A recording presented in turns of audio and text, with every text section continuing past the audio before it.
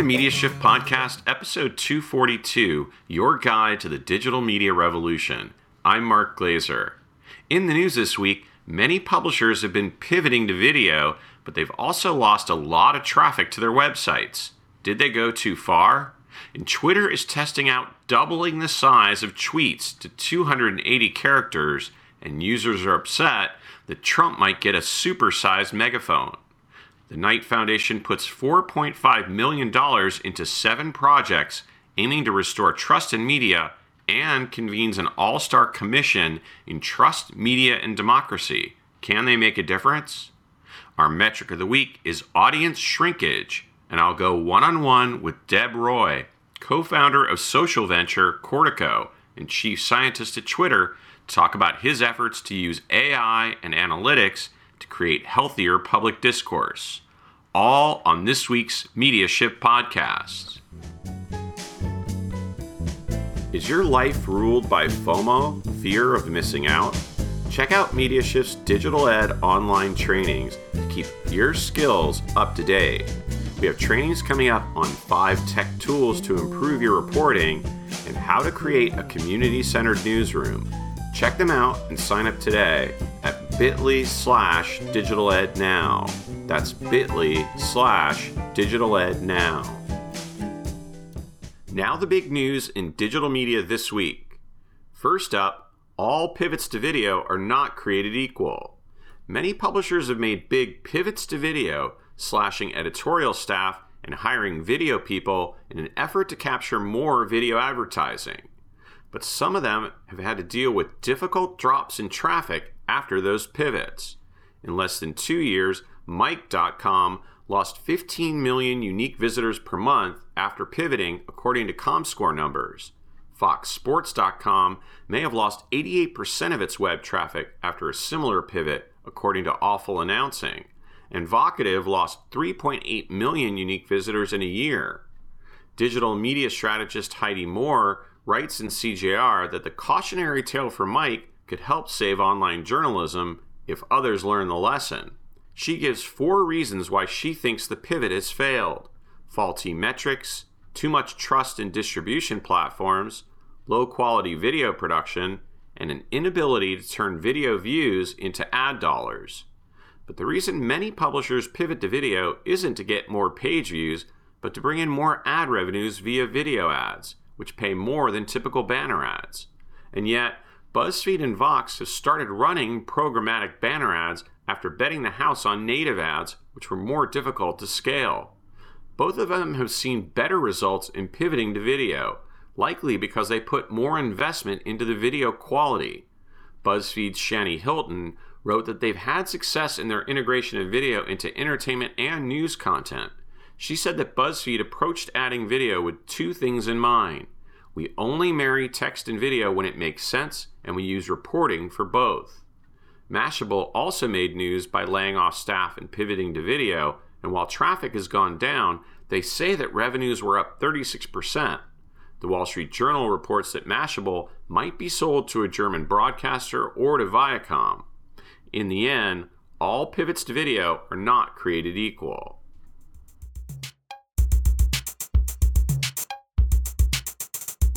Next up, Twitter doubles the size of tweets to 280 characters. This is a small change, but a big move. That's how Twitter's Jack Dorsey is characterizing the social platform's move to expand the size of tweets. Twitter said it will test a 280 character limit for tweets, double the 140 character limit that it's had for the past 11 years. Back then, the character limit was in place because of SMS limitations, with a restriction of 160 characters. Twitter said the strict character limit was a barrier to encouraging more people to use the service, and previously allowed people to add images without using up characters. Twitter had considered allowing longer tweets before, up to 10,000 characters, but nixed that idea following public outcry from users. Of course, people have been finding ways to work around the character limit using pictures, memes, and of course, the tweet storm, with many tweets strung together. So how did Twitter users react to the news? Most of them hated the idea of people writing longer tweets, and appreciate the brevity of the service. As one user said, "I truly hope the company is spending as much time on combating racism, harassment, and bots as it is on this. It doesn't seem like it." And the big incentive for Twitter is to get more people tweeting more. User growth has slowed and the company's stock has swooned.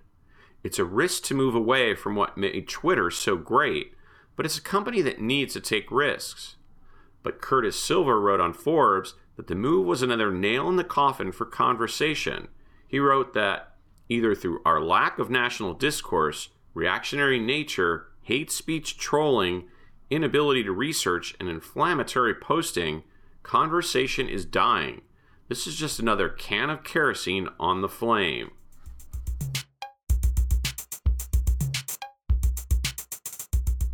And finally, the Knight Foundation puts $4.5 million into projects to restore trust in the media.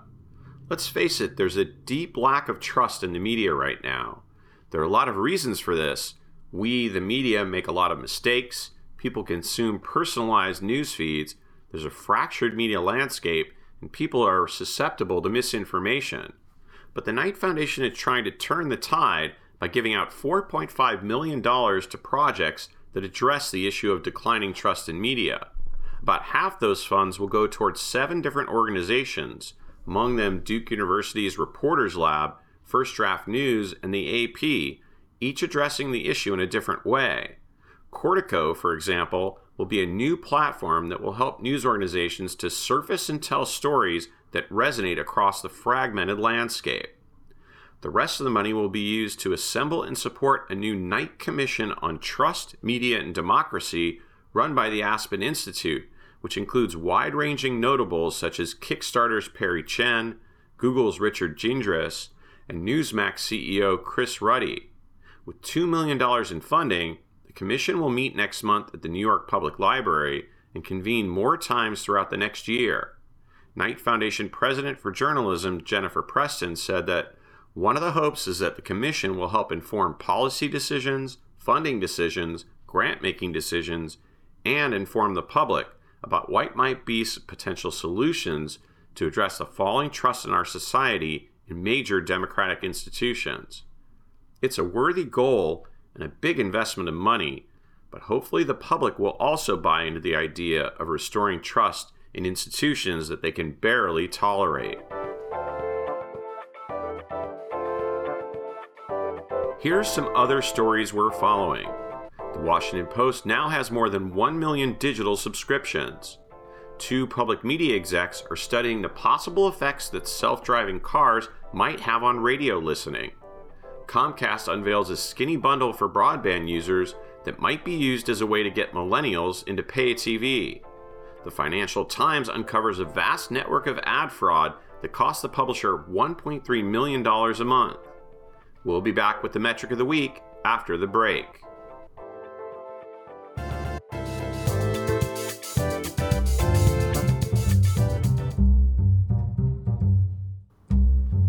Join us at MediaShift's 5th Journalism School Hackathon at the University of North Texas near Dallas, Fort Worth.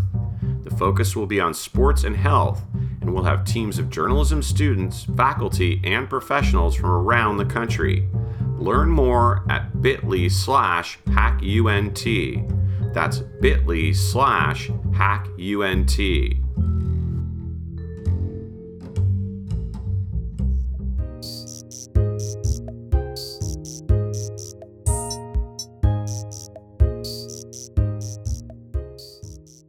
Next up is our metric of the week. Each week we'll talk about a metric term or number and try to explain it to you. This time our metric of the week is audience shrinkage. Joining us is our Metric Shift editor, Jason Alcorn. Welcome back to the show, Jason. Hey, Mark. How are you doing? Doing well. So we talked about the pivot to video at the top of the podcast, so let's dive a little bit deeper. Are audiences really shrinking for publishers who laid off editorial staff in favor of video? Yeah, well, kind of. The headline that caught my attention and yours and everyone else's is that according to ComScore, publishers who pivoted to video this summer have seen a 60% drop in traffic to their websites. So Mike, for example, the website Mike.com, their monthly audience has fallen from a high of 21.5 million visitors, that was December 2015, to just 6.6 million this last August. And so take away the writers and the audience vanishes. That's the story, that's the headline, and it caused no small amount of schadenfreude on media Twitter, who were very happy to see this.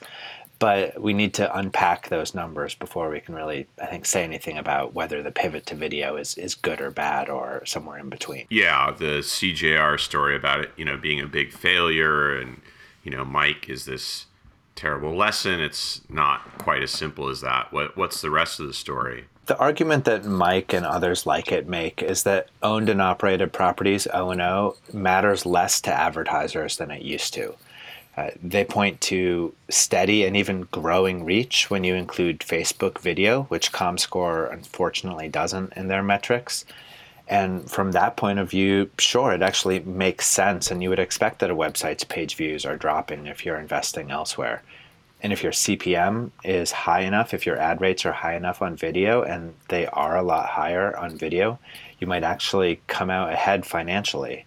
Mike's publisher even called Facebook video a blind spot for Comscore and kind of dismissed it as irrelevant as a result. So if you believe, and Mike very much does, that social platforms are the future of the media business, not owned and operated websites, these numbers just really aren't the indictment of the pivot to video that some make them out to be or want to make them out to be. Yeah, so it sounds like you think there's still a there, and where there's smoke, there's fire. Yeah, I do. Remember that the allure of video was and still is the huge, just the absolutely enormous number of views that publishers were racking up, particularly on Facebook, paired with that higher potential CPM. And we know those metrics turned out to be fake. Facebook was using a 3-second view that inflated view counts by a huge amount. Through the first half of this year, they continued to admit to overcounting metrics tied to their advertising. What this reveals to me, more than anything else, is that there's this old world of Comscore, which is independent of any platform, and advertisers know that they can trust it as a result. Advertisers can decide where they want to put their spend using neutral third-party data. And then there's this brave new world of proprietary metrics, and it's really dangerous for anyone who can't look inside. Most definitely. Well, thanks for explaining that, Jason. Anything to plug today? A couple things. The next training that we have coming up is on design thinking and how to use innovation to grow your media business. It's free, but space is limited, and we're filling up. You can sign up at bit.ly/designthinkrob. That's bit.ly/designthinkrobb. Our instructor is Rob Montgomery, and he's great. And sign up for our Media Metrics Roundup that comes out every Wednesday morning at metricshift.org. You can sign up for that. Great. Well, thanks a lot for joining us, Jason. Always fun to be here. Thanks, Mark. MediaShift is teaming up with the Reed College of Media at West Virginia University to present another Hack the Gender Gap Women's Hackathon. The theme this year is Diversifying AI. With the rise of artificial intelligence, how can we be sure it serves a diverse population? Learn more at bit.ly/hackwvu. That's bit.ly/hackwvu. Register next week to get early bird rates.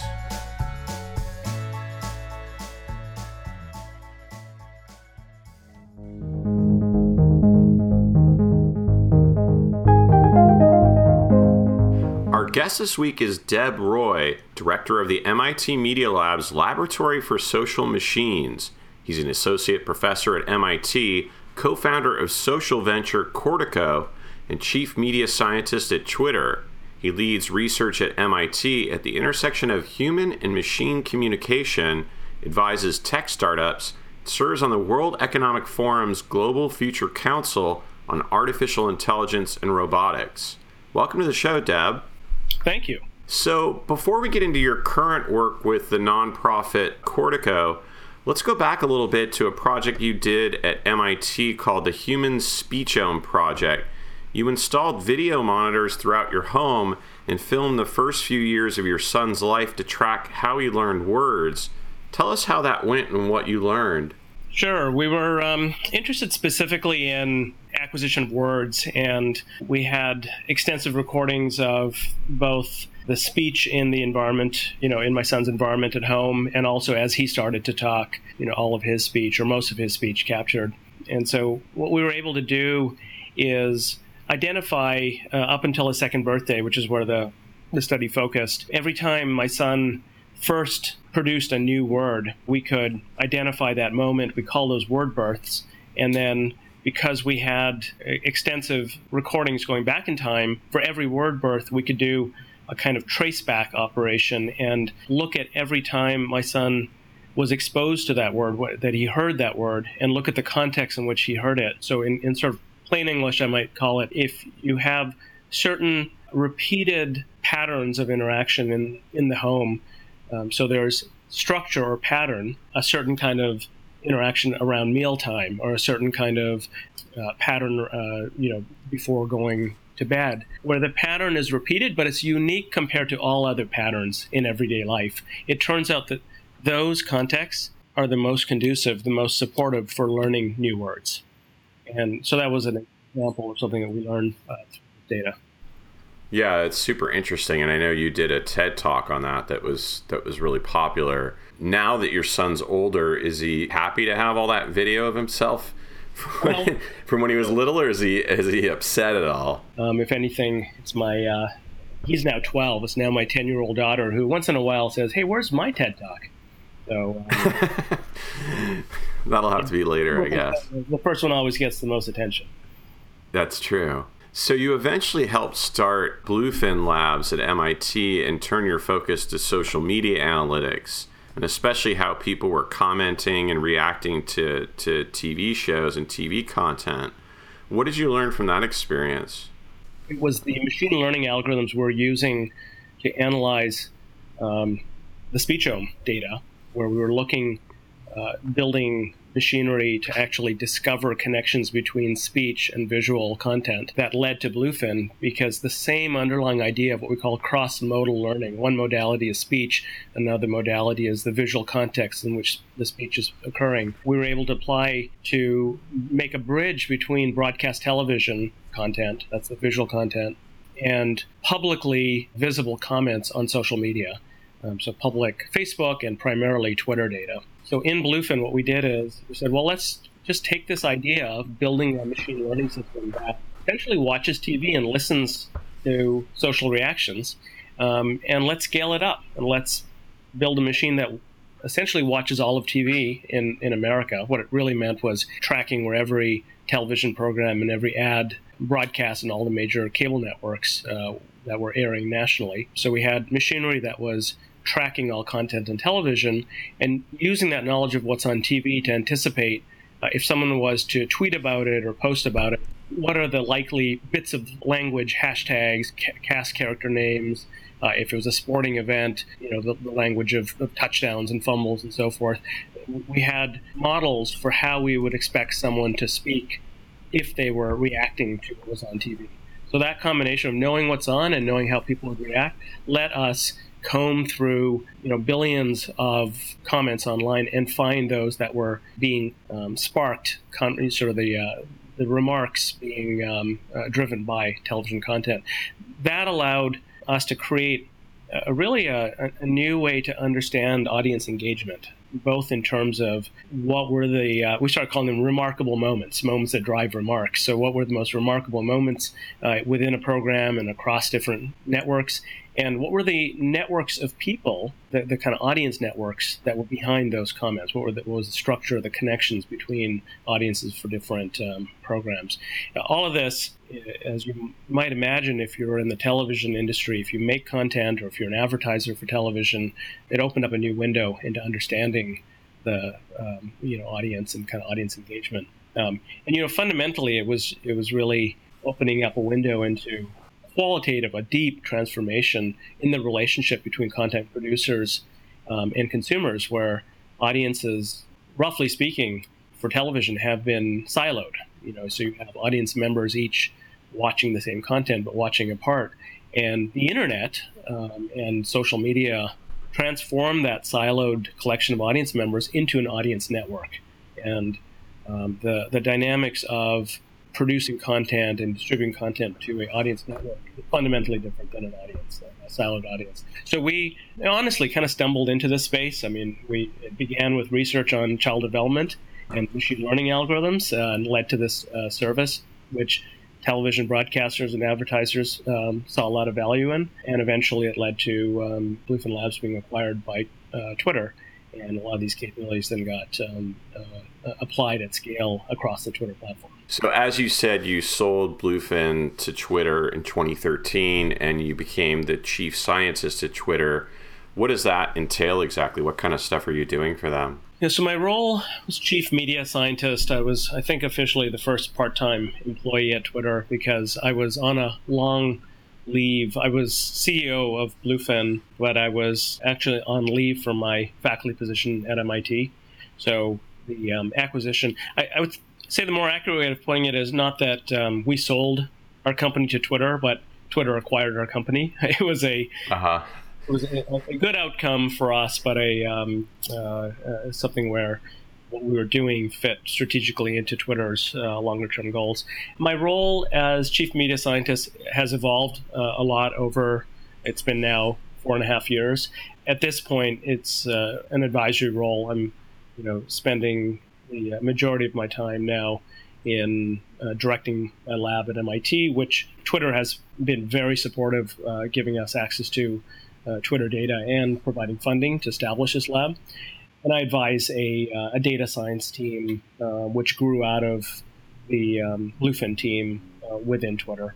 So it's in a sort of advisory role tied to strategy and really focused on sort of data science and machine learning applied within the company. So tell me more about Cortico now. This is a new startup that you're doing with analytics. Tell me more about the goals for that. Sure. So Cortico was formed a year ago, along with myself, Eugene Yee, and Russell Stevens, our co-founders. Maybe just to give you a little bit of context where Cortico grew out of, it's unique in that it's being incubated at MIT. So just to give you a little sense of where it comes from, I think it'll help understand what Cortico is. At the Lab for Social Machines, which was established, I guess, about 3.5 years ago now, one of the first research projects at MIT that we took on was where actually there's a direct line back to Bluefin. So Bluefin Labs, I actually left out one thing about Bluefin, although we tried to build a comprehensive capability that linked social media to all of television. There was one carve-out. We did not work on news because by its very nature, you can't predict, given a news program, how people will talk about it because, by definition, the content keeps changing. So our technology didn't apply to news. And so when we came back to MIT, we said, let's tackle news. Let's figure out how to build algorithms to make sense of the connections and the patterns across how people are talking about current issues in news and how they are being reported upon by mainstream media. And this is going back 3 years. We needed a good event that we knew was coming up because you can't boil the ocean and do all of news. What's an event that's likely to give off a good amount of signal? And we said, well, how about the 2016 presidential election? That's still a couple of years away, gives us some time to build up the technology, and there should be some good conversation and signal coming out of that event. Little did you know. Little did we all know. So we started a project, and about a year into building some of the analytics capabilities where we wanted to track, in particular, where we knew there'd be a lot of coverage of the horse race, we came up with this phrase, the horse race of ideas, that although personality always is a big piece of the conversation around elections, we wanted to really focus in on conversations around the issues, national security or immigration or gun control, to understand how were the issues being discussed in social media, how are they being covered in the mainstream media, and what was the relationship between them. We're interested, are there areas, issues, or even sub-issues that were getting disproportionate attention, amongst people talking about it and not being covered in the same way by mainstream news or vice versa, and other questions like that. And as we were proceeding with that work, the Knight Foundation learned that we were doing this research and approached our lab and said, in addition to doing this as an academic exercise, would it be possible for your lab, if the Knight Foundation were to make some introductions, to do an experiment in working with some newsrooms and opening up a window into the public sphere, of using social media as a way to listen to voices and write stories around the election campaign, with that new lens. And so we said we would be very interested in doing that, which kind of takes a step beyond a typical academic lab in that we weren't just, doing the research, but actually would have to develop a new muscle to be able to deploy some of that research in relatively quick turnaround and be able to translate machine learning and data and analytics into stories, which was not our job. We would work with the newsrooms, but we would have to be able to develop the right kind of interface. So we did that. We partnered with the Washington Post, and then several other newsrooms worked with us over the campaign cycle. Really, directly growing out of that, we started to see the value in having this kind of at-scale listening capability that could help journalists in newsrooms understand certain dimensions of what was happening in the public sphere and understanding public opinion in ways that polling and the other tools that are at the disposal of journalists may not completely cover the needs. And I think again, there were many surprises in store for us as we entered the election cycle. Coming out of the elections, there's a pretty broad recognition. It's not that polling is broken. I think that some people might say that. I think that's going too far. But the fact that there's something incomplete, that there's a kind of understanding gap that many journalists, many pollsters, and many of us who are reading the news, trying to decipher the polls and square that with what was playing out in the elections, the way our team started thinking of that is that there's this understanding gap.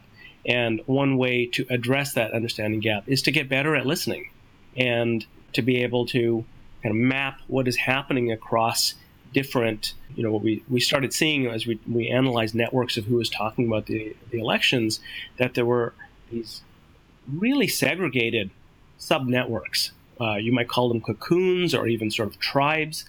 And it's not surprising that you have different clusters of people who have similar ideas and thoughts, but the level of isolation between groups was, our network visualization started to draw pictures of this kind of understanding gap and has motivated the creation of Cortico, what we felt really could bring some value to kind of creating a healthier public sphere, where I think we have unhealthy levels of, hyperpolarization and hostility and kind of this isolation between groups that I don't think there's any silver bullet. But in Cortico, what we're trying to do is take some of the ideas, some of the algorithms, some of the experiences from working around the election cycle and saying, how do we on an ongoing basis now create a platform or a kind of a set of tools and services to help newsrooms that want to kind of develop a kind of deeper understanding of what's happening.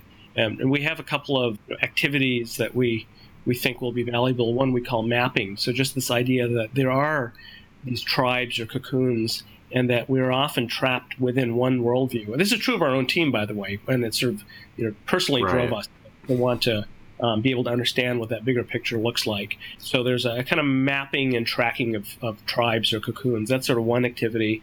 And a second is to then be able to surface voices, surface stories, surface concerns from these different groups that, if made available to people from the other side or other sides, could actually build bridges to realize, hey, although I was vaguely aware of that other group, and I thought I had nothing in common with them, when I hear that person's story, that resonates. Like, I've experienced something like that. And maybe life is not so different over there as I thought. And so this notion of kind of rebuilding common ground by mapping and by surfacing in order to create bridges, that's the concept behind Cortico. And we hope, there's a lot of work to be done to kind of prove that out, that we can do this in a way that's meaningful and impactful, but that's what we're setting up to do. What's a big goal to really change the way the discourse, you're taking on possibly, the number one problem right now in political discourse in America. One of the things that we keep seeing is this kind of the influence of bots, questionable accounts, etc. on social media. How do you take that into account when you're mapping things out?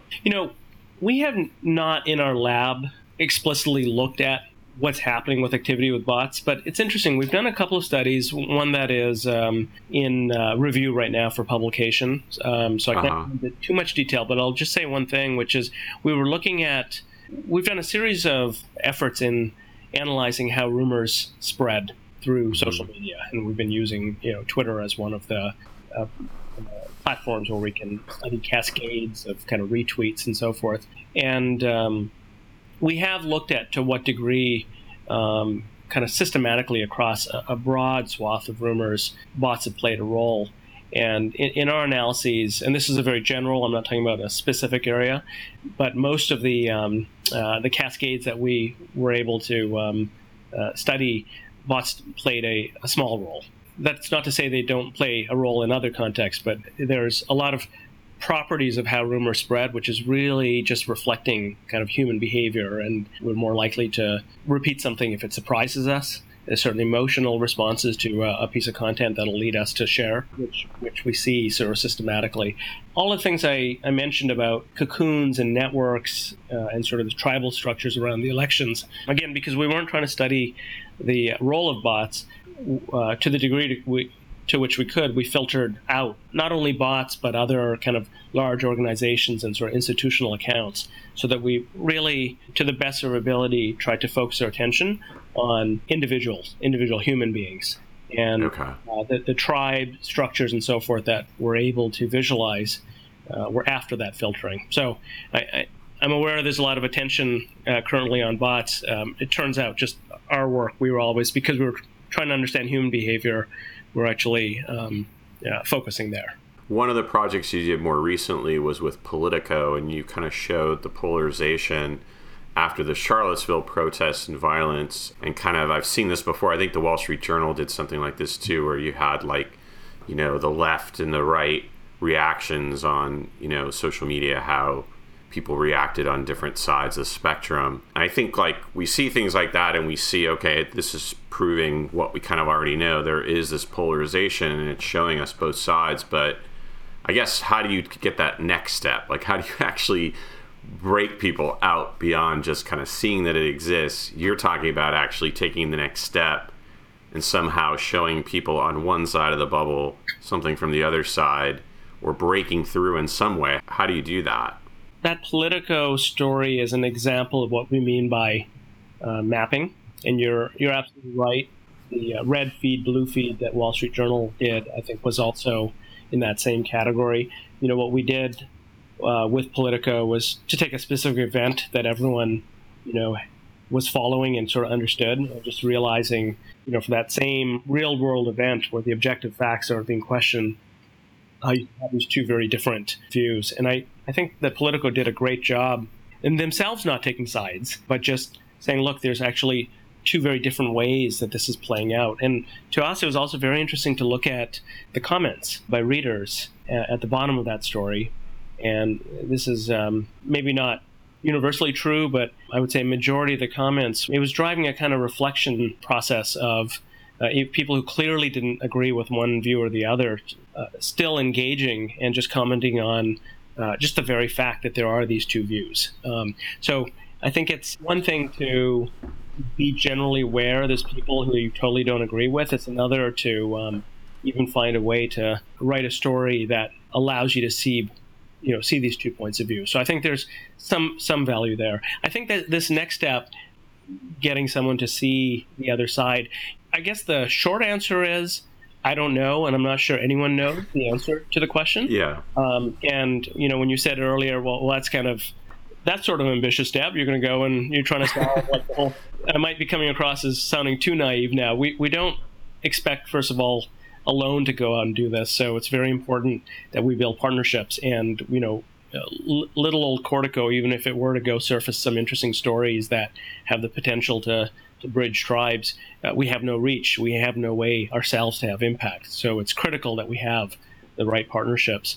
We are very interested in the role of local news and creating more responsive local journalism, responsive to concerns and voices that are underheard, at a local level. We think there is a lot of potential for leveraging the kind of technologies we know how to build, essentially listening technologies, to tune in not just to Twitter, but other signals that may allow a otherwise under-resourced newsroom or even individual journalists to have a sense of what local concerns are. And actually, we have some very early prototypes of such tools that we're starting to quietly test with in a local news context, which we're very excited about. One interesting thing about local concerns, kind of kitchen table concerns, is that some of the issues that might be most difficult to bridge, that dominate national and international news coverage, are probably not the things that are going to surface, at the local level, where you're trying to deal with everyday life at home. And so I think the kind of natural tendency to put issues or topics into, whether it's red or blue, or there may be other dimensions that are significant now, a kind of institutionalist versus insurrectionist dimension to where people sit politically. Some of these degrees of polarization, I believe, are lessened when you are focused on local issues. So there's something important about local. And then it's also just being careful not to be overambitious or unrealistically ambitious in what it means to build a bridge.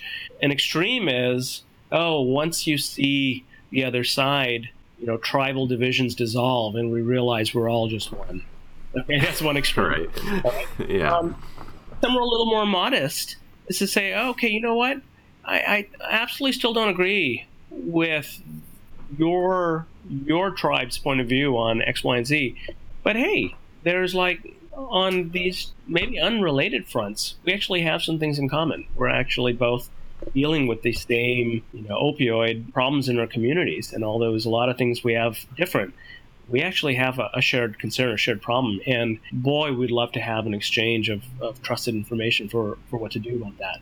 The more I think about grassroots networks and that focus on local, the more optimistic I get in identifying voices and then identifying stories and concerns that build common ground. So I think the more you sort of look at what's happening in Washington, what's happening in the sort of most polarized quarters, head on, try to address things there, you might be up for an impossible challenge. I think there's also just the reality, and we're well aware of this in working with media companies, that polarization can actually be good for business. That's true. So there's a lot of challenges here, but that's not every media company's business model.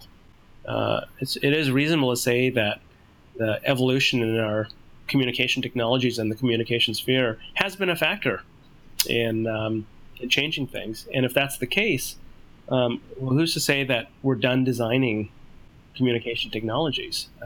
So if it has the power to influence things, we should take lessons learned and think about how to continue that evolution. Well, thanks a lot, Deb Roy with Cortico. You just got $1 million, I think, from Reid Hoffman, the founder of LinkedIn, and now this $900,000 grant from Knight. So we're definitely going to be watching and seeing how things play out for the nonprofit startup. Thanks for joining us. My pleasure. Thanks for joining us for the MediaShift podcast. A big shout out to our special guest, Deb Roy, Jason Alcorn, and our producer, Jefferson Yen, and associate editor, Bianca Fortis. Check out the latest news and features at MediaShift.org and follow us at MediaShiftPod on Twitter. Our past episodes are on SoundCloud, and if you enjoyed the show, please subscribe on iTunes and leave us a review. We'll catch you next week.